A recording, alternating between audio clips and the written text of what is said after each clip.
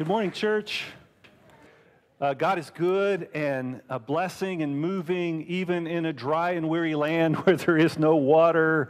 God is still present and faithful, and I'm so thankful for the fellowship of the Spirit that inhabits this place, for the life and the journey that we share together this summer, sharing this series of sermons that we have called Shema, the Hebrew word for hear, and the short form, the title of the prayer that the people of God, Israel, has prayed for generation upon generation upon generation upon generation. In homes in the morning and in the evening, at their gatherings together at synagogue, in many places, and even as early Christian communities grew up out of this tradition, Jesus himself growing up out of this tradition in early Christian assemblies, still holding this prayer as central, adding to it the Lord's Prayer. You might remember that some months ago, we did a series of sermons on the Lord's Prayer. Anyone remember that series of sermons? So I like the notion that in the span of this last year, we have spent considerable time thinking about how our life together is anchored in these prayers. The prayer that Jesus taught his disciples to pray. Words from God, Jesus gave them to us, right? Words from God that we pray to God that shape our hearts and our affections and our desires and how we see the world and each other and how we see ourselves. And now coming around here to this prayer, the Shema, this prayer that God's people pray. And I'm going to invite you to say these words with me as a prayer. You'll see the words on the screen, and we'll all speak them together out loud. Would you join me now? Hear, O Israel, the Lord our God, the Lord is one. Love the Lord your God with all your heart and with all your soul and with all your strength. The commandments I give you today are to be upon your hearts. Impress them on your children. Impress them on your children. Would you pray with me now? God, thank you for, by your mercy and grace, leading us right up to this very moment.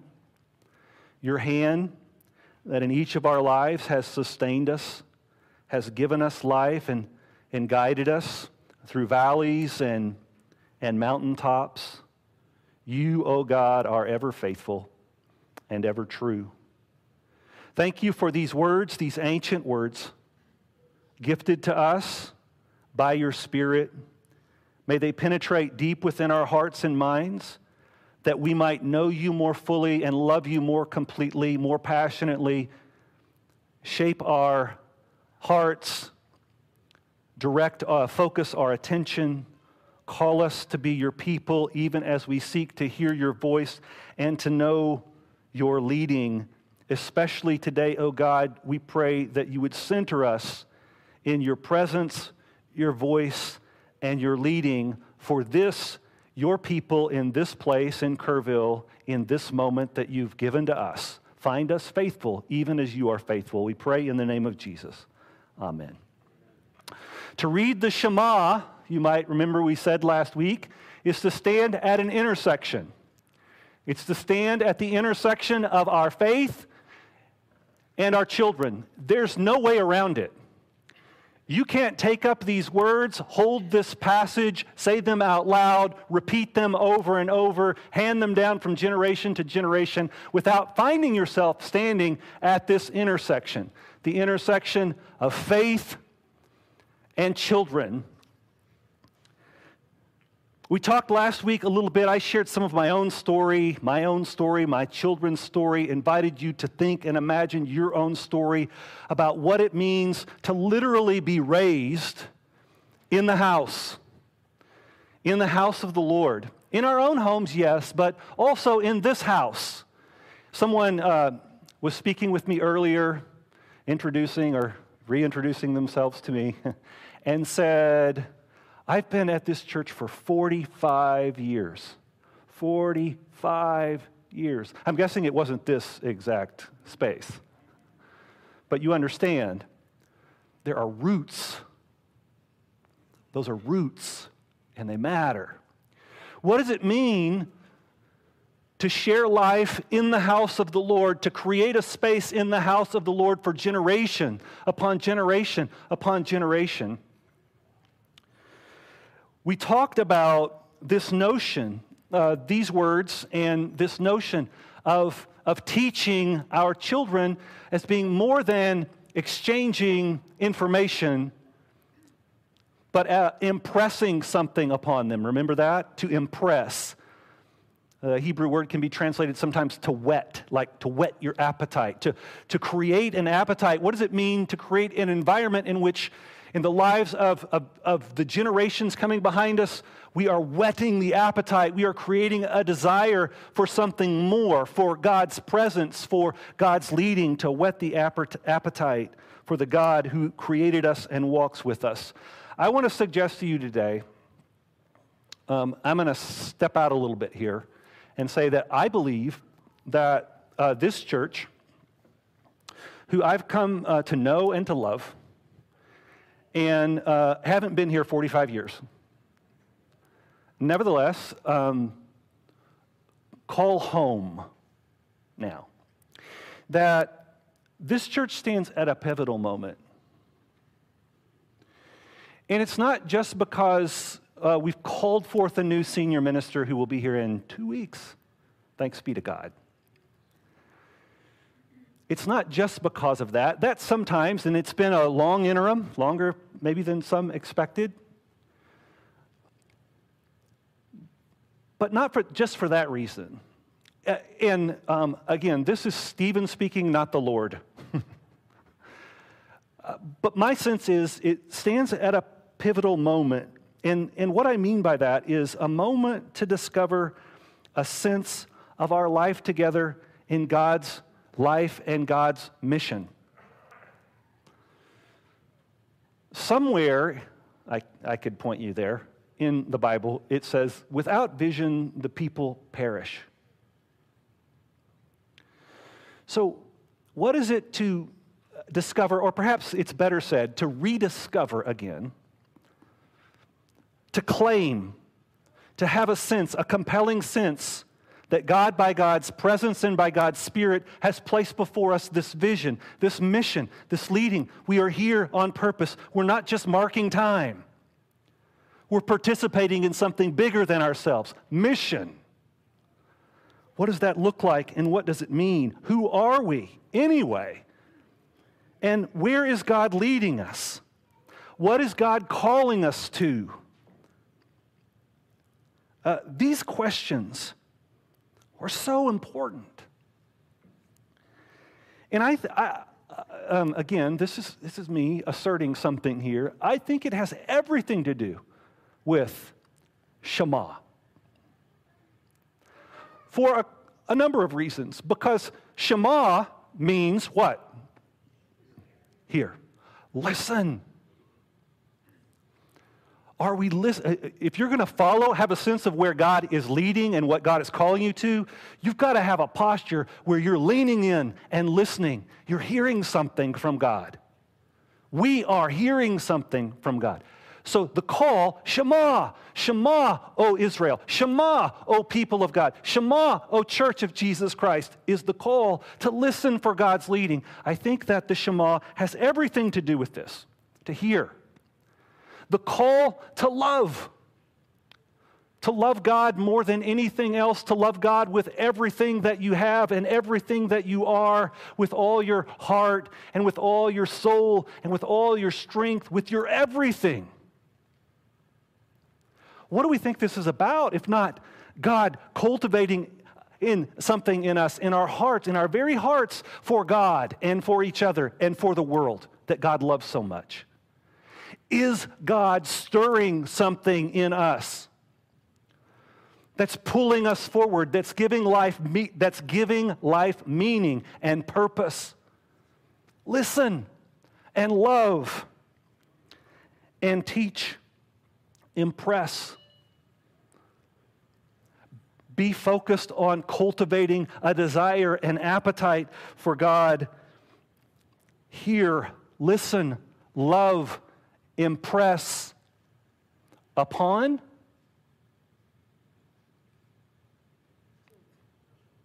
Speak up, church. Children.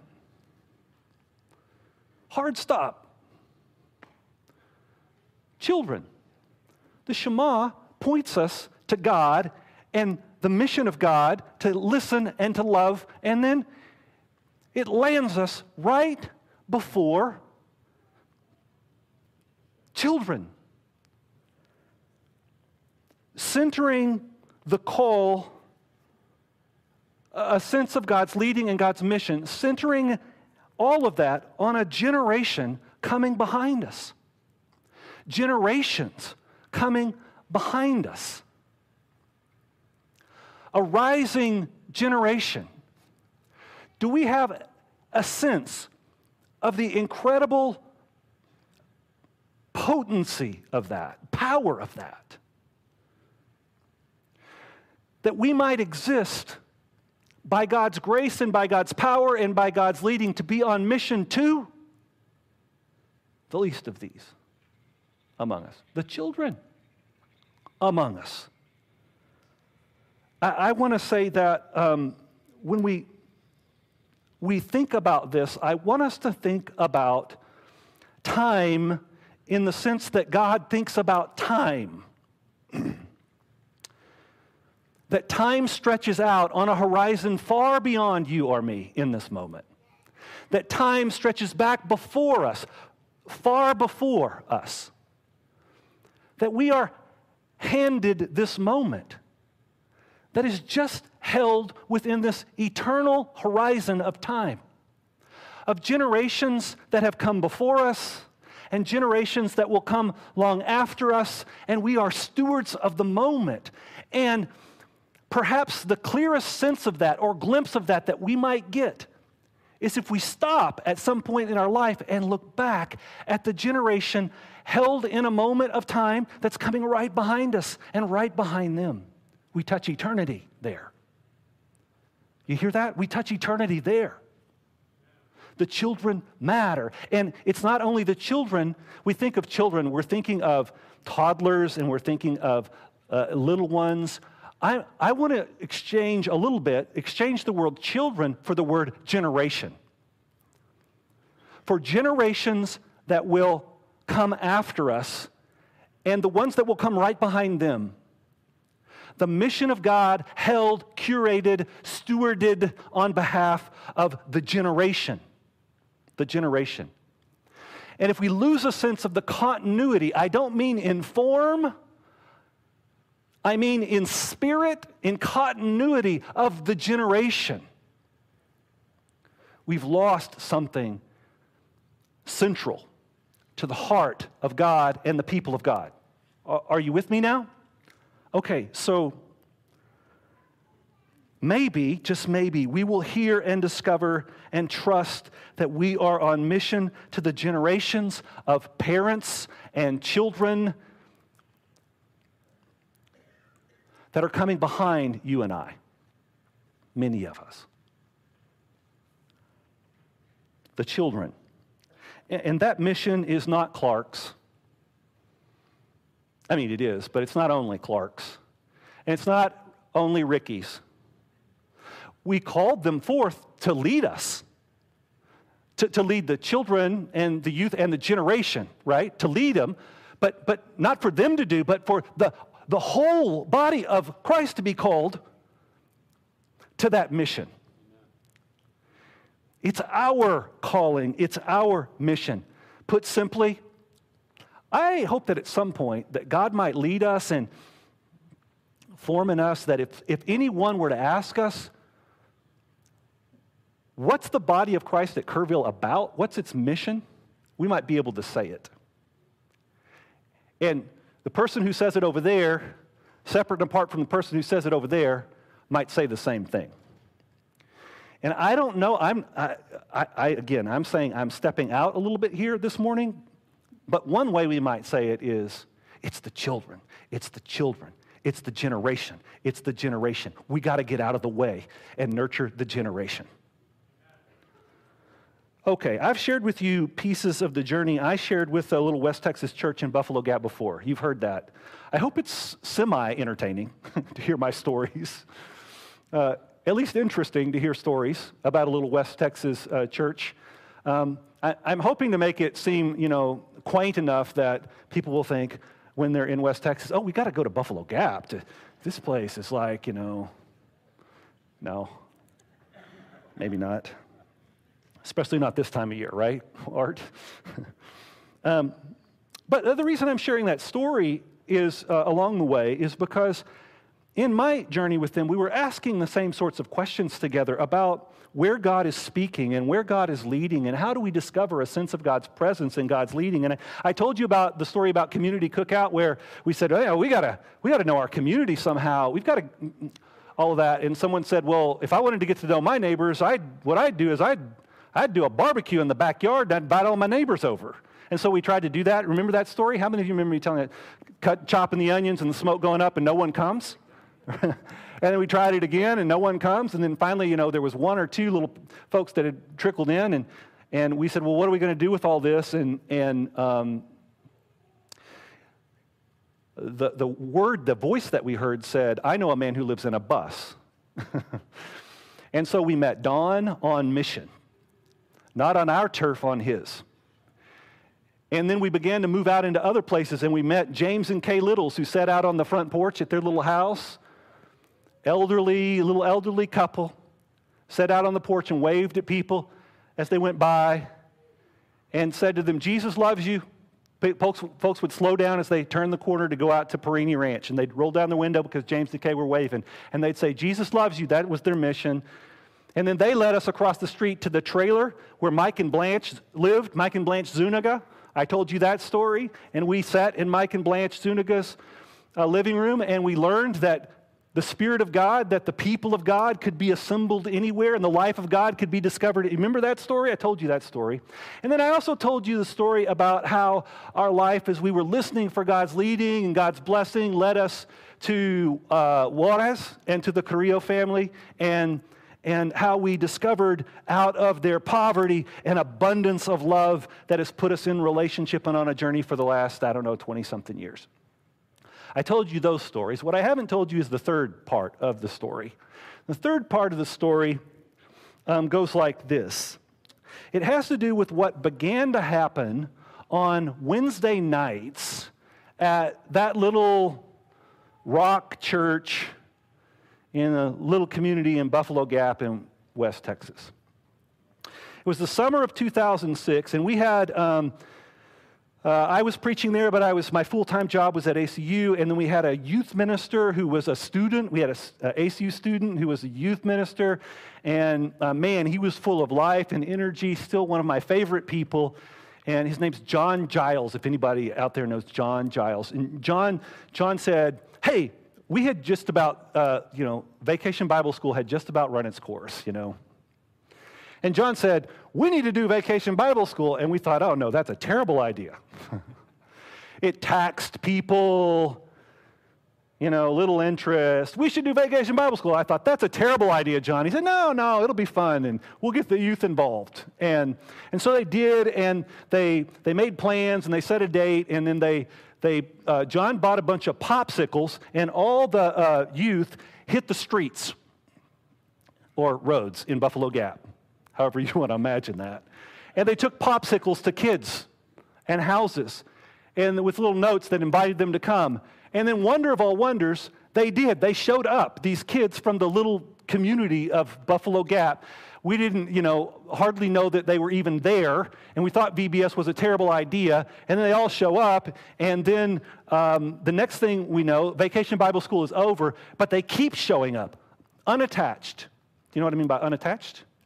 That means we weren't just rallying the kids of people who came to our church. They were kids from the community whose parents had nothing to do with our church and who did not come, but their kids did. We weren't even always sure how they got there. Like, did somebody drop you off? Did you just wander up here? We weren't sure how they got there, but they did. And so we had meals on Wednesday nights, so we fed them.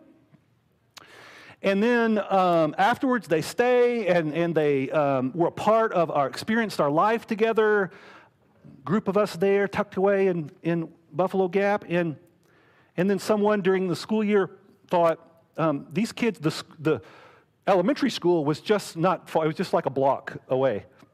Let's just have them walk over and we'll tutor them after school, and then we'll have dinner, and then we'll do our Devo, and then the kids will have class, and so we did that, and I'm telling you, I'm not exaggerating here, it infused a kind of life.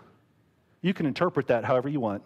A kind of life, a kind of energy, a kind of, whoa, what is happening here? I remember looking out one Wednesday night and noting that, and I called it out because I had kind of, done the estimation like preachers do, and I said, you realize that about half of us are children that weren't here a year ago, are people who weren't here a year ago? So they came and they infused this life into our fellowship. And I remember one Wednesday night I showed up at church, at the church building. When I arrived, there was Devin sitting with his back up against one of the big oak trees and his backpack tossed to the side. And Devin was one of those who got connected to us from the community that way. He was a little bit older than the rest. The rest were mostly younger children. He was a little bit older, Devin was. He was sitting there with his backpack tossed aside, and he pretty quickly, Devin, started showing up on Sunday morning. Some of them then started showing up unattached on Sunday morning to hang out, to connect. Devin would show up on Sunday morning as well. I'm never sure how he got there. He would just show up and he would help Peter. Peter was one of our elders who would always come early and make coffee early before anyone else showed up. And Devin got where that was his thing. He showed up, he met Peter, he helped Peter make the coffee, and he had interaction with Peter, and there was something to that. I remember one especially cold Sunday morning, Peter found Devin waiting for him in the cold, and he asked Devin how long he had been there, and Devin said from about 6. From about 6. Not long after that, at Christmas, we did this thing out next to the church called Cowboy Christmas, and we built a campfire, and there were marshmallows and s'mores, and we sang, and there were cowboy stories and Santa in a pickup, with boots. Cowboy boots and all that. And then afterwards we were cleaning up, and Devin was hanging around to help. So you get the picture, right? 6 a.m. to hanging around to help. And Peter asked, hey, Devin, do you need a ride home? And Devin told him, no, I was planning just to sleep here under the light outside at the church. Now, I know that there was something compelling that drew Devin into Peter's life and into the life of our church, but I also know that there was probably something very dark on the other side of that.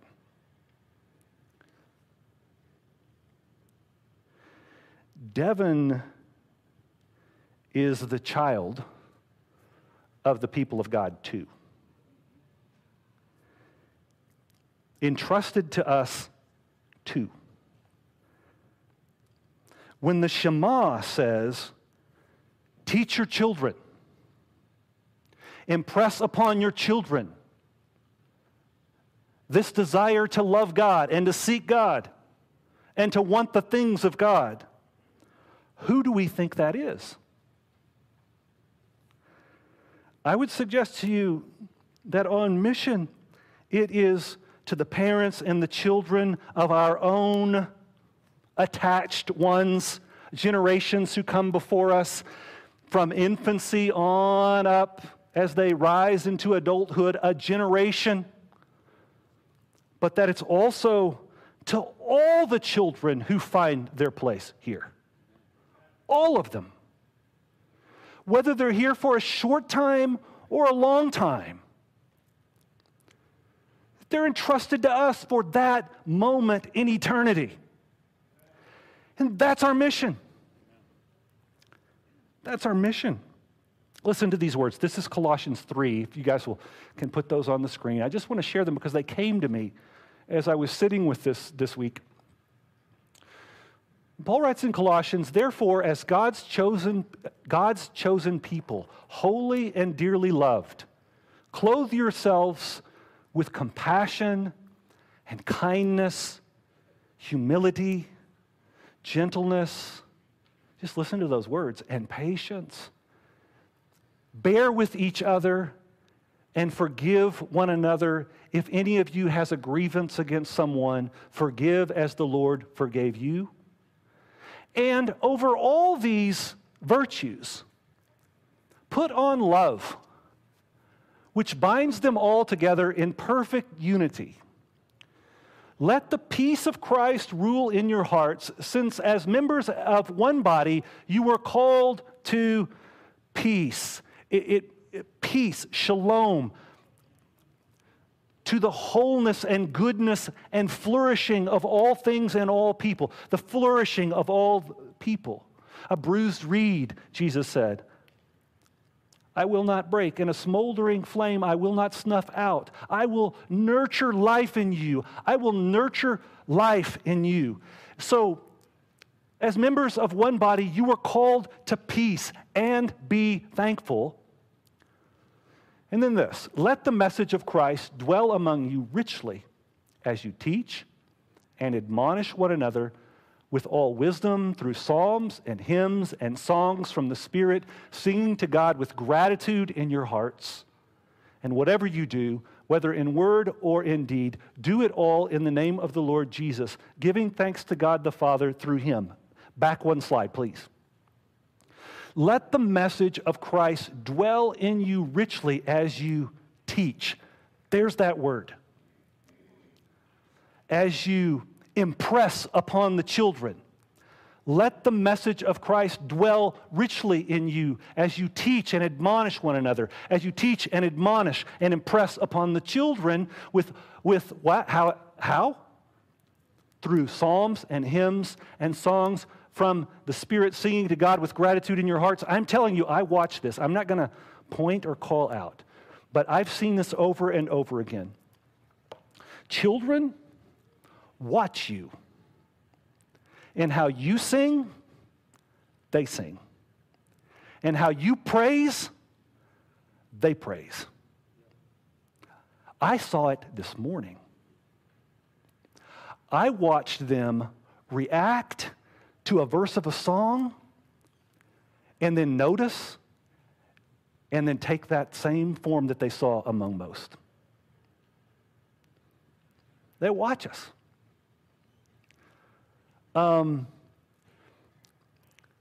Psalms, hymns, songs from the Spirit, singing to God with gratitude in your hearts.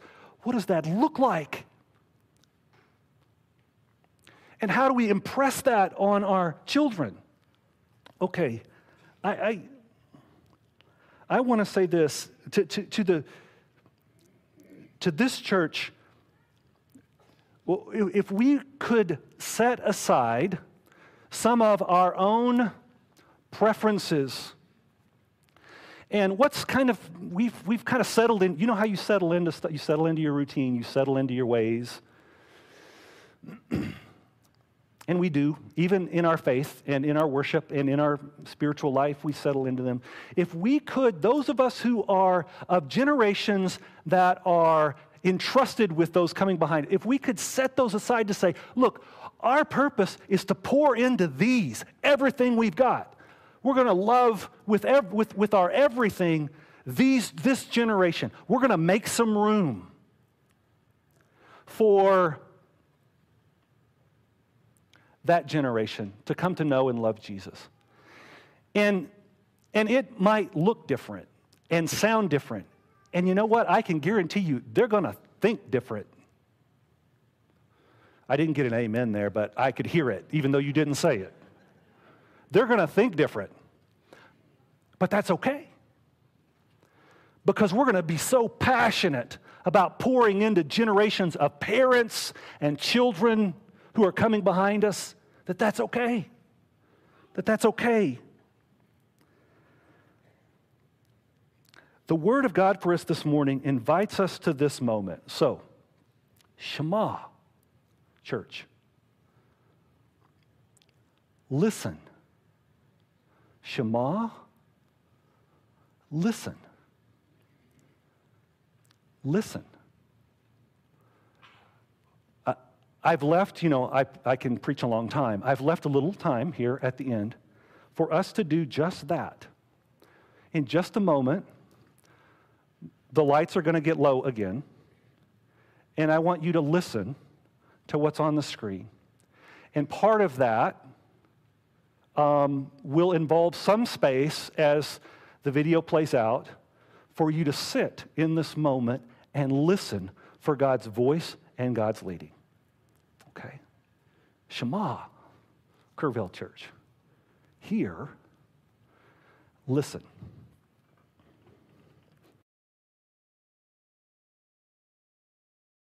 Journey, and long live the children we raise, and long live the memories like leaves the years carried away. And just like a tree that slowly grows, the higher we reach, the deeper we go.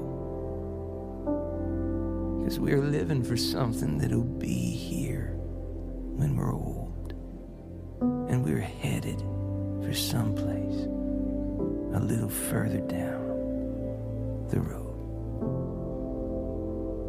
Redwoods and daisies never look worried to me. They take what's been given as if that's all they'll ever need.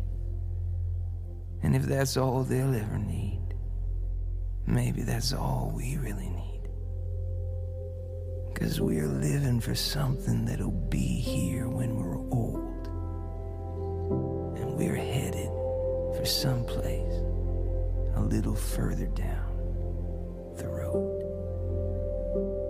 And some people's reason for living is to get all they can and move on. But I find more grace in what's given, because it leads me to where I belong. Elders are people who hold law and grace in their hands, where death is a doorway and fallen's just learning to stand. And less is more than we really need, and empties a space for us to receive. 'Cause we're living for something that'll be here when we're old. And we're headed for someplace a little further down the road.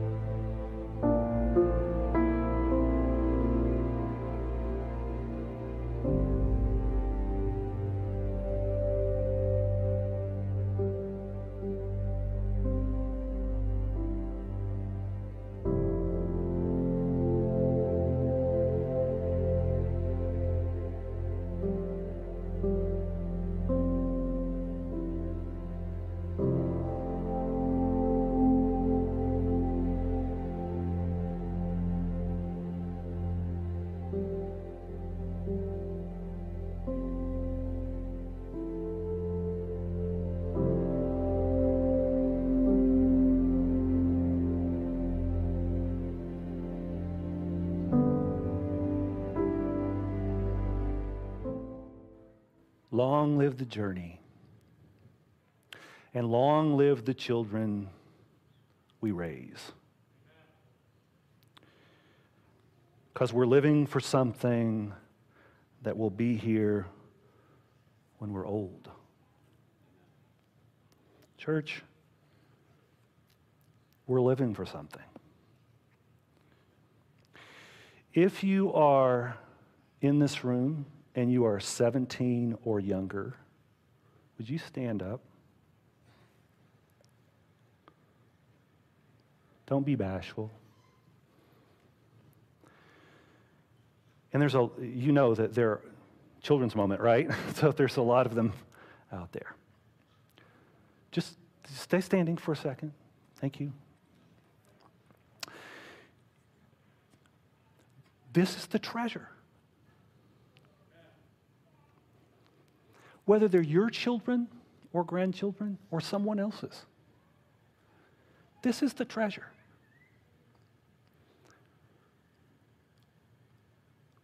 Long live the journey. Long live the children we raise. Thank you. You can sit down. May God bless